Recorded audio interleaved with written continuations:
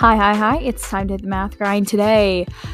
Welcome to After Class, the podcast with Miss Donovan, our Algebra 1 Week 4 overview. So today, during this episode, we'll go over adding and subtracting radicals, our assessment overview, and that's it. It will be a pretty short episode today. So let's get into the topics.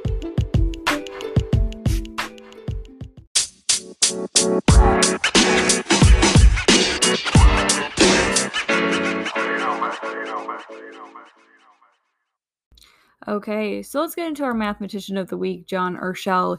He was born June 24th, 1991 in Winnipeg, Manitoba, Canada. He grew up in Buffalo, New York. He earned his undergrad degree and master's from Penn State University, where he played football. He got both in math.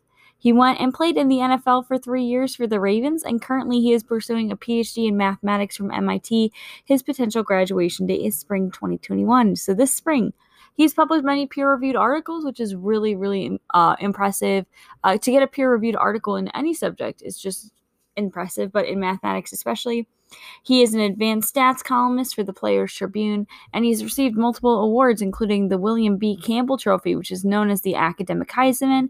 He was a 2013 Senior CLASS, or Class Award. From 2016 to 2018, he was a Dean of Science Fellowship. In 2017, he was listed on the Forbes 30 Under 30 Science list. So that is our Mathematician of the Week, John Urschel.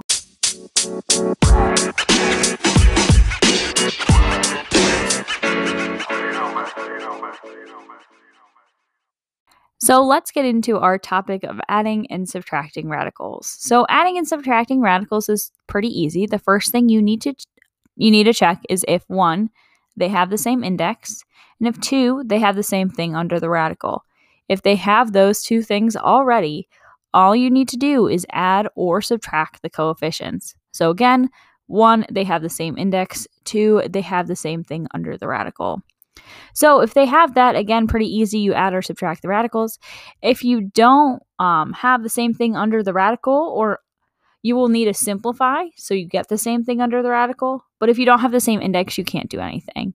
We really only worked with things with indexes of 2.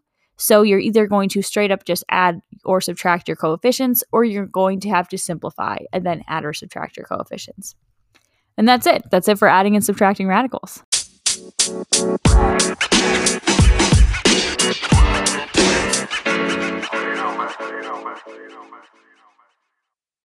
Now we're going to go ahead and go over our assessment number 4 overview. So assessment number 4 is 2 sections, 8 questions. Section 1 is 20-1. It's the second time you're seeing that.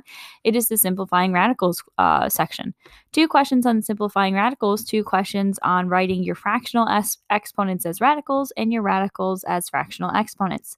Make sure you know the conversion for that. A lot of you wrote it for the one where you went from the fractional exponent to the radical incorrectly, so make sure, again, you do know that. When you have a radical and you're simplifying it, make sure the first thing you check is if you have perfect squares. If you have perfect squares, that's pretty easy. If you don't have perfect squares, that's when you simplify into your factors and take out the largest perfect square you can and leave everything else under the radical. Section 2 is 20-2. I can add or subtract radical expressions. You're going to have 4 questions. Some of them will already have the same index and the same radical, so you can just add or subtract them. Some of them won't. You may have perfect squares. You have to simplify first. So again, beware. You will have to simplify some. You won't have to simplify others. That's just how the assessment goes. Again, it's only 8 questions, and you have to do the whole thing. So that is your assessment number 4 overview.